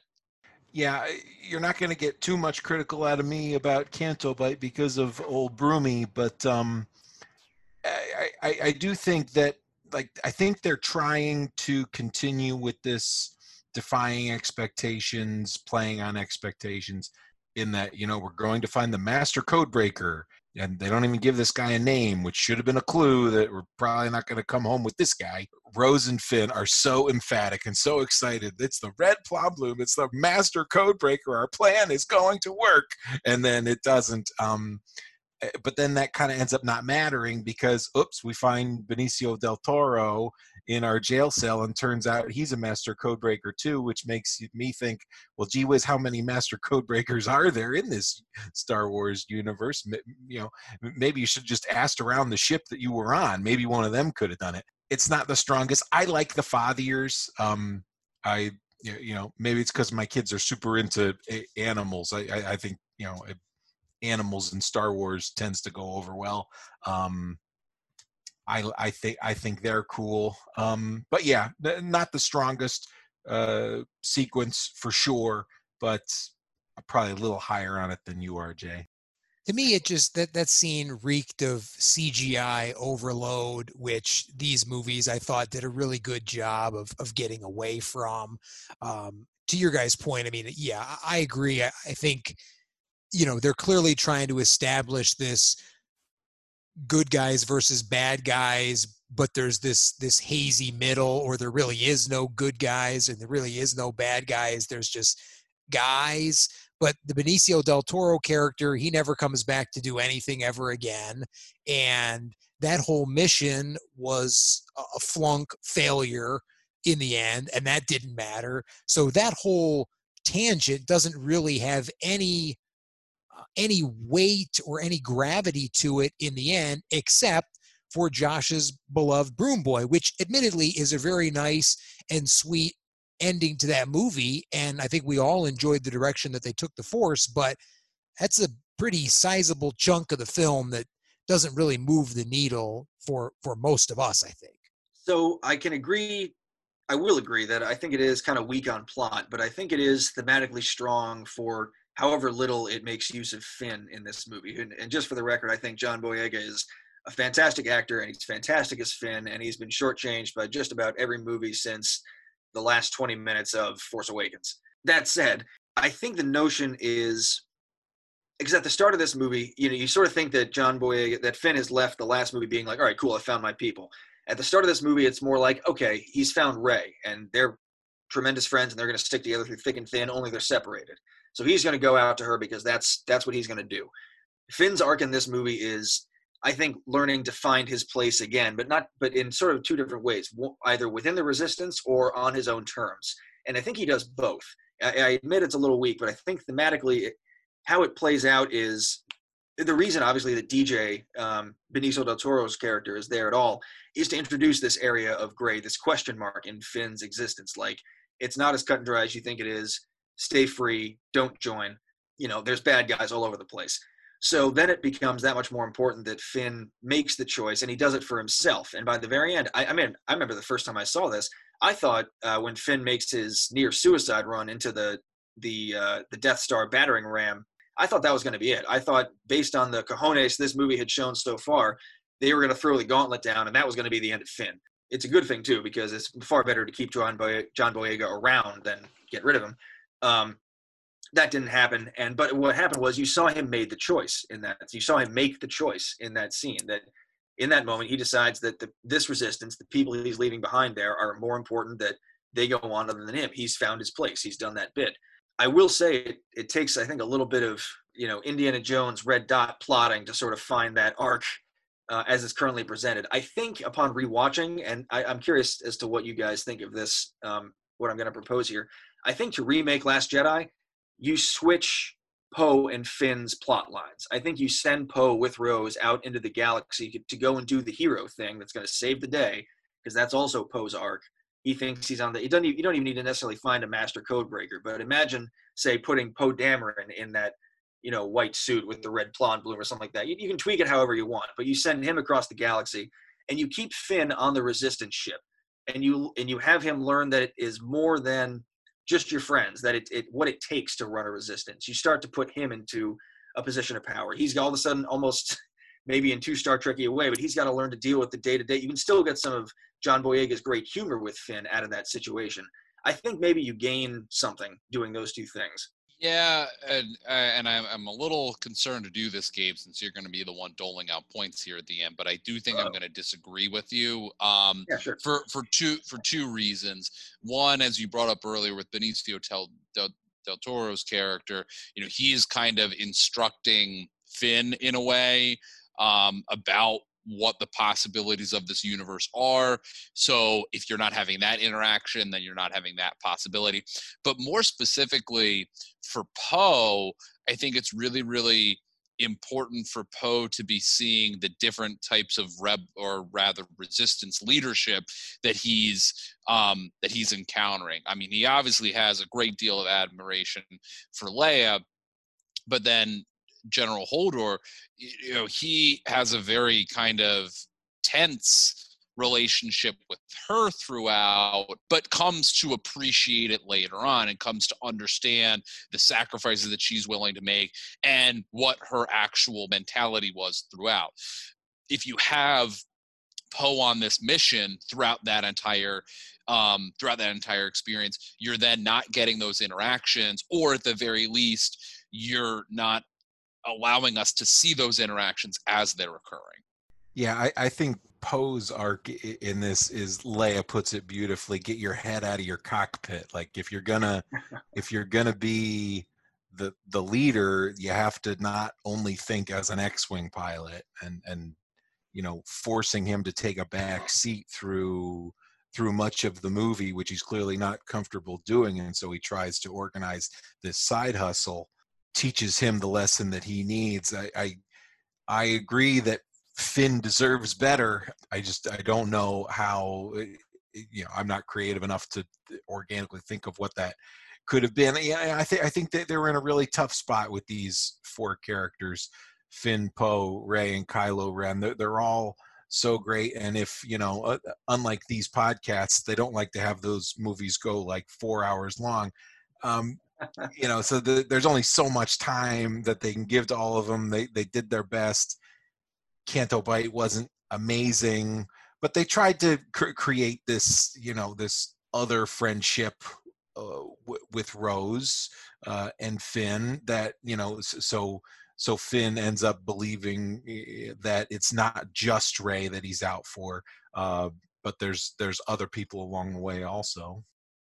That's an important point you make about Finn having a little more skin in the game by the end of this movie, with now Rose in the equation from a friend standpoint. But again, the point that I made kind of right at the beginning of this conversation, it's hard to analyze this movie in the vacuum of itself, because we know what comes next, and what comes next is Rose is barely a background character in The Rise of Skywalker, and it does almost seem now like we would have been better served having Finn bite it and maybe Rose bite it too at the end of Last Jedi. Let's really raise the stakes. Let's really show Disney who's boss here and turn this thing upside down, because Rose doesn't get anything to do. Finn barely has a relationship with her in the next movie. Finn's always kind of been enamored with Rey, and clearly those feelings are reciprocated from a friendship standpoint, but seemingly not more than that. It is unfortunate that Finn becomes basically a side character through much of these movies. I think, Gabe, you said after the first 20 minutes of Force Awakens. I think that's pretty astute and spot on. Poe has his arc in this movie, but I find Poe to be really annoying in this film. He's got that great opening scene with Hux where where he's tooling with him, as we talked about at the top. But then he's the flyboy, and it's like we've all seen this character before, and we get that, like, all right, I'm going to blow stuff up, I'm going to fly. The way we're going to solve it is I'm going to fly faster, I'm going to shoot harder, we're going to fire more. Like, and that's not always, we kind of know at this point, you guys, that's not going to work. So it becomes kind of annoying. And it also, like I love that Leia's the one who gets to stun him. And I love that Laura Dern, gets her moment in the sun. But like, I hate watching this movie where, like, oh, the female character's in charge, she obviously doesn't know what she's doing, we're just flying and here we go, and she doesn't know what she's doing, she's not being aggressive enough, we need to do more. And so here's hot-headed Poe, going to try all number of crazy ideas, and it seems very prototypical of sort of sexist character divisions there. Like I said, I love when Leia gets to stun him. I love the Holdo maneuver. I just find Poe and Finn kind of meh through most of this movie, and certainly into most of the next movie. But to Josh's point, there are 4 main new characters, and I guess that's okay, because like I really like Rey and I really like Ren, so I'm like super invested in their scenes. And then the other parts of the movie I just kind of like tolerate until we get to the next Rey or Ren scene, or in the case of Last Jedi, the next Luke Skywalker scene. Dan, I don't think you're wrong in terms of pointing out what's frustrating about this sort of like male-centric decision making, and how that's sort of like, oh, the woman's not being aggressive enough, the woman's not being assertive enough, whatever that might be. But where I actually don't mind its application in terms of this movie is that not until Poe starts to listen does anything or any idea that he comes up with actually work. All of the different ideas that he's coming up with when he's being a hothead or when he's being overly aggressive, if they do work, it then ends up with all of their resistance bombers being blown up, or the plan doesn't come to fruition, which is the whole thing with Canto Bight and with Finn and Rose. So, I think it does kind of present that commentary in that you have this hot-headed male figure who's, you expect him to win out, or you expect his plan to work. But I think, maybe what this movie does rather intelligently is they let that play out and then show, no, like these two people who, by the way, outrank him knew what they were doing all along.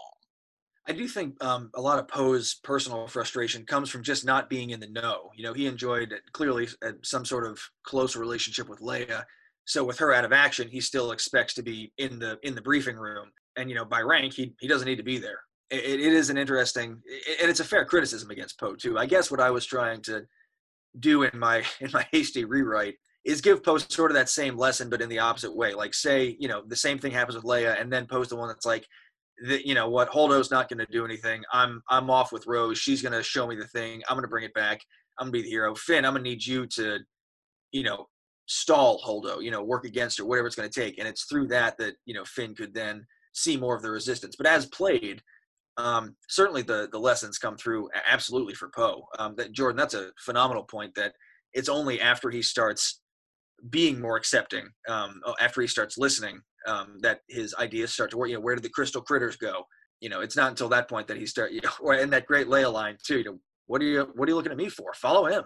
And at that point, he's truly earned it. And that is a nice moment. Nor would I give up any of Laura Dern in this movie. Dan, you made the point that if there's 4 characters here, Leia's the 4th to follow. And I think the flip side of her coin for when she's not in the movie is Laura Dern's Vice Admiral Holdo. I think Laura Dern is so much fun in this movie. I know we know nothing about her, but she has purple hair and she's a badass, and I think she's cool. I think maybe to put a cap on the Poe discussion is, like, the arc is there, it makes sense, but he's probably got a little bit too much of like Anakin petulance in him, to make it enjoyable to watch. Like, just because the arc is there and it makes sense doesn't make it fun to watch. I want to take this moment then to offer the same question I did for Rogue One. We've talked a lot about Last Jedi, kind of in a different way than we did Rogue One, but same thing. If there's anything anybody wants to point out or discuss regarding Last Jedi, speak now. Rey lifting rocks is cool. Just that picture. Yeah, that's a visual. I mean, that's something that we've talked a little bit about in terms of this film, is just some of the scenes that are very pleasing to the eyes. They're just aesthetically beautiful. And Josh, I think you're right on there that's just a nice looking scene. For me, it's the crate, not just the battle sequence, but really Luke's whole sequence as part of that. He shows up, and I remember thinking, why does he, like, you're gonna go, save the galaxy, and you decide to get a haircut and shave your beard before doing so.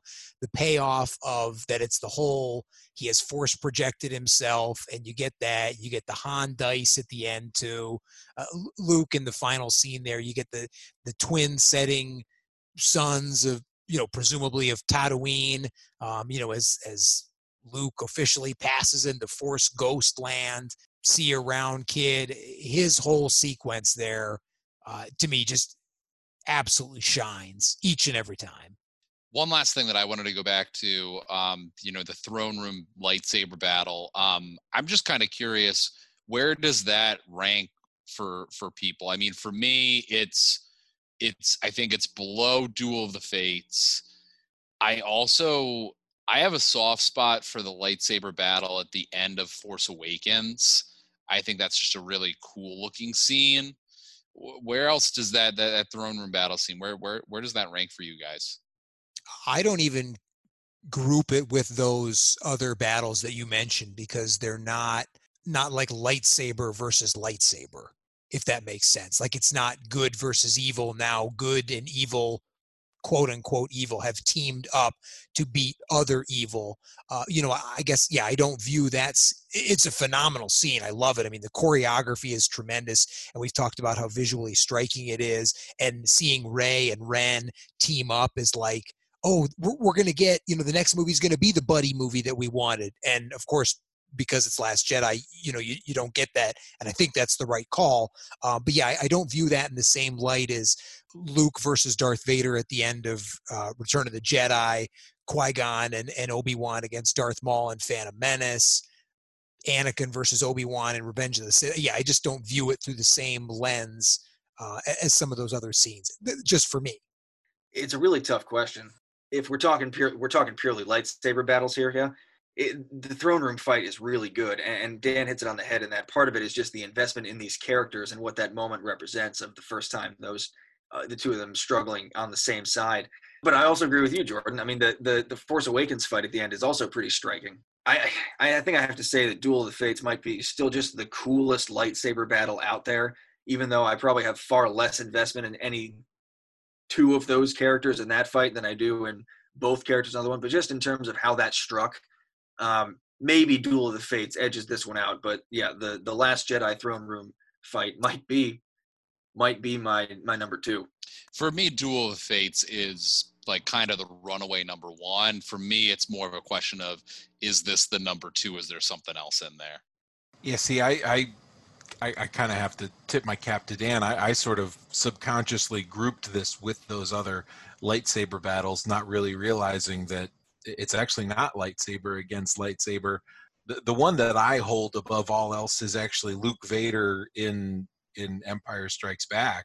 You know, maybe not in terms of choreography, but that's the first, those two going head to head, and you know, Vader bests him so decisively, and then you get the capper of, you know, no, I am your father. You know, I think that scene sort of maybe thematically mirrors this one in the throne room in Last Jedi more, because it's the rush of Rey and Ren working together, I think, is what puts the throne room scene over the top.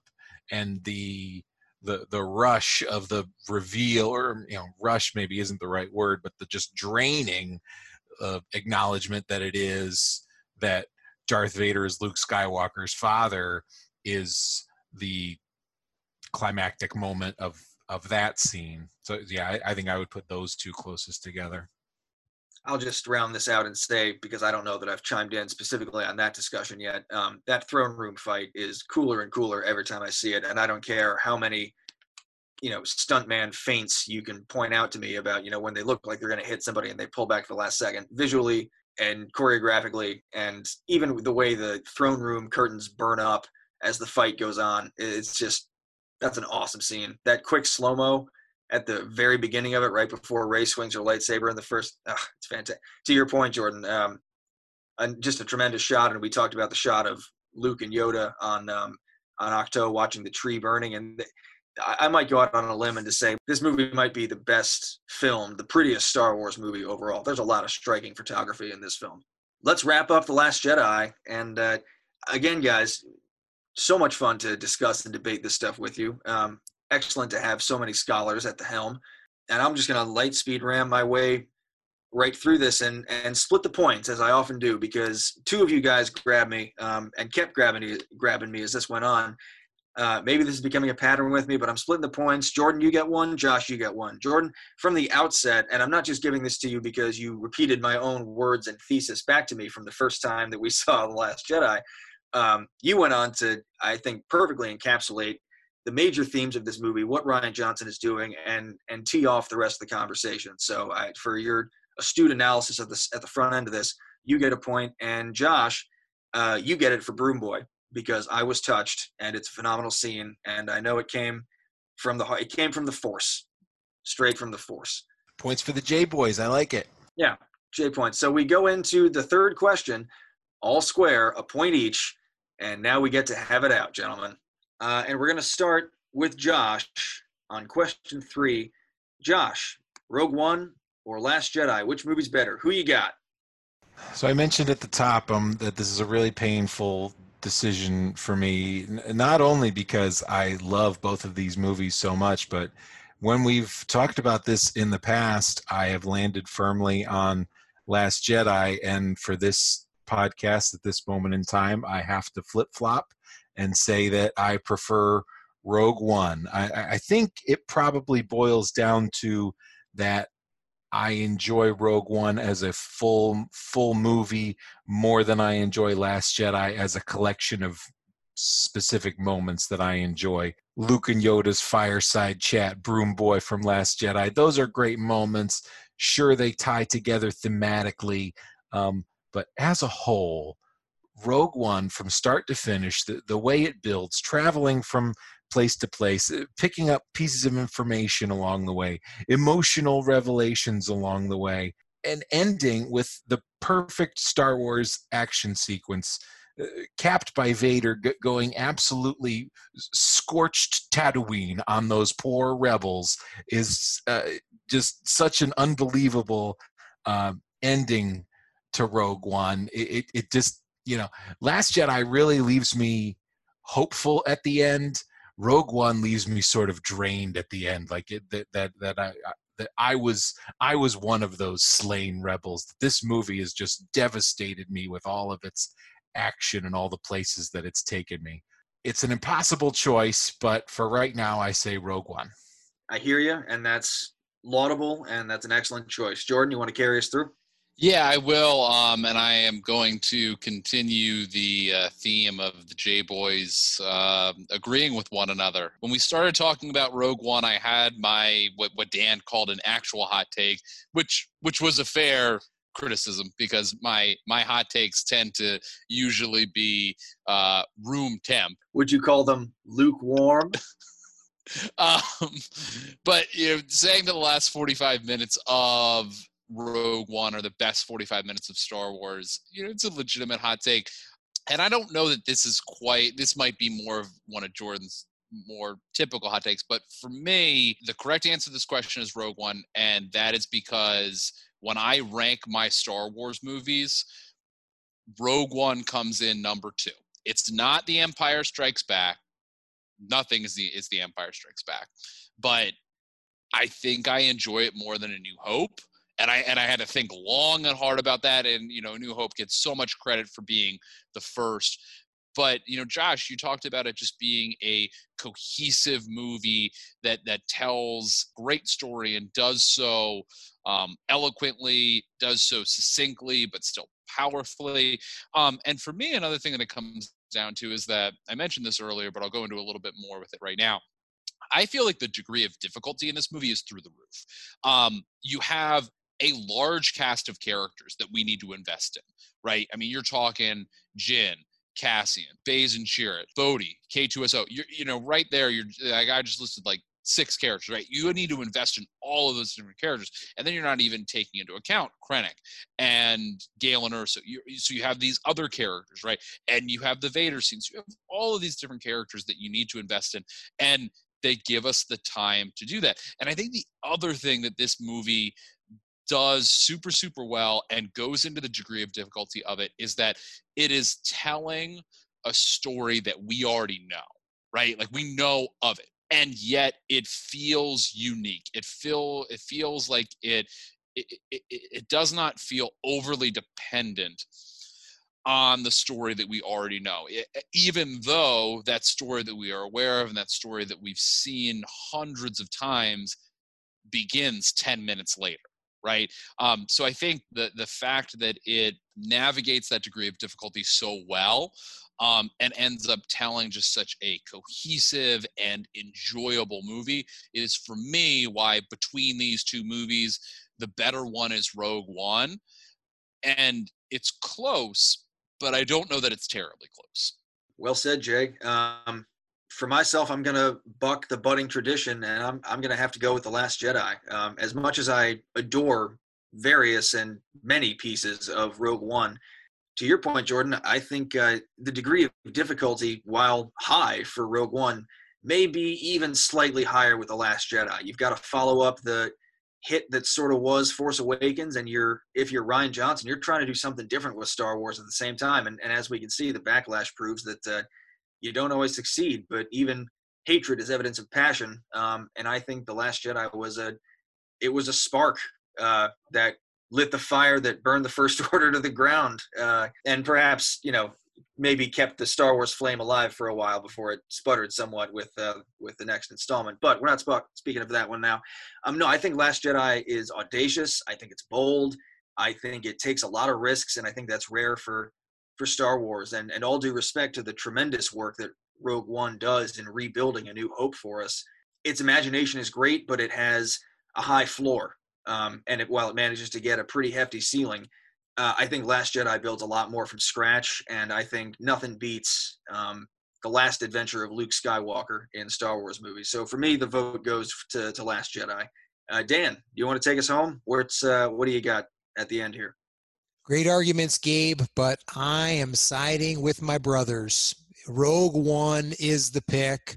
Great characters, great action, great score from Michael Giacchino. You don't necessarily know what you're going to get in a non-John Williams Star Wars score, but you get a great score, tremendous action, and the Darth Vader scene at the end. It brings it all together. I thought it was ironic that Josh said that Last Jedi left him feeling more hope and more drained after Rogue One, when really the theme of Rogue One is in fact that exact word of hope. And that's what it leaves you with, and you know exactly what's going to come next. It flows seamlessly into A New Hope.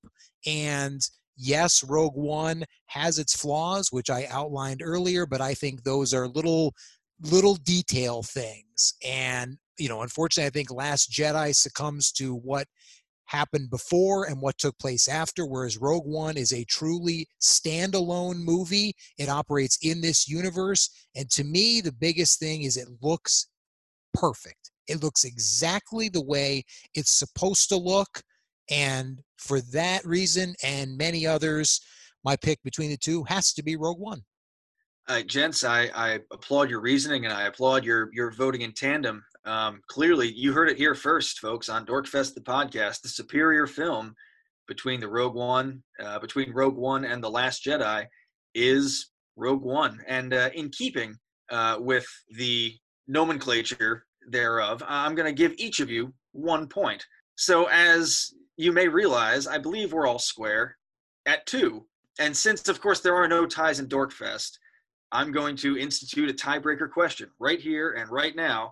And it may be a gimme. I'm honestly not sure, but it's a piece of trivia I came across and I wanted to share here with the group. So we're going to have to do this. You there at home are going to have to trust us here on sort of on the quick draw here, who gets to buzz in first, as it were. We have a chat box here in our recorded Zoom room. And you know what? We could even speak it out loud. This is an audio medium. I don't know why we can't just say it. Who needs to buzz in? So guys, everybody's square, 2 points each. Clearly Rogue One is the superior film, but we have to know who wins this year Dorkfest. So the question for you gentlemen, who is the only actor to appear in every Star Wars film? Anthony Daniels. Well, it looks like Dan wins the Rogue One Last Jedi podcast. Dan, do you want to give us some follow-up here on how you deduced that? The only reason I remember that is because C-3PO and R2-D2 are absurdly shoehorned into Rogue One in the Yavin 4 like hangar bay area. It's their story. Like the original trilogy, or maybe even the whole trilogy, is supposed to be like their story. They're the ones that go throughout the entire thing. But yeah, then they're kind of bizarrely shoehorned in. And I did recall in seeing that scene and rewatching this movie the other day that Kenny Baker, who was the actor inside R2-D2, he passed away a number of years ago. So I don't believe that he was actually in R2, at least for Rise of Skywalker and maybe other films prior to that. So hence Anthony Daniels. You are correct on multiple counts. The only thing, and I'm curious who gets this bit here, what about Solo? A Star Wars story.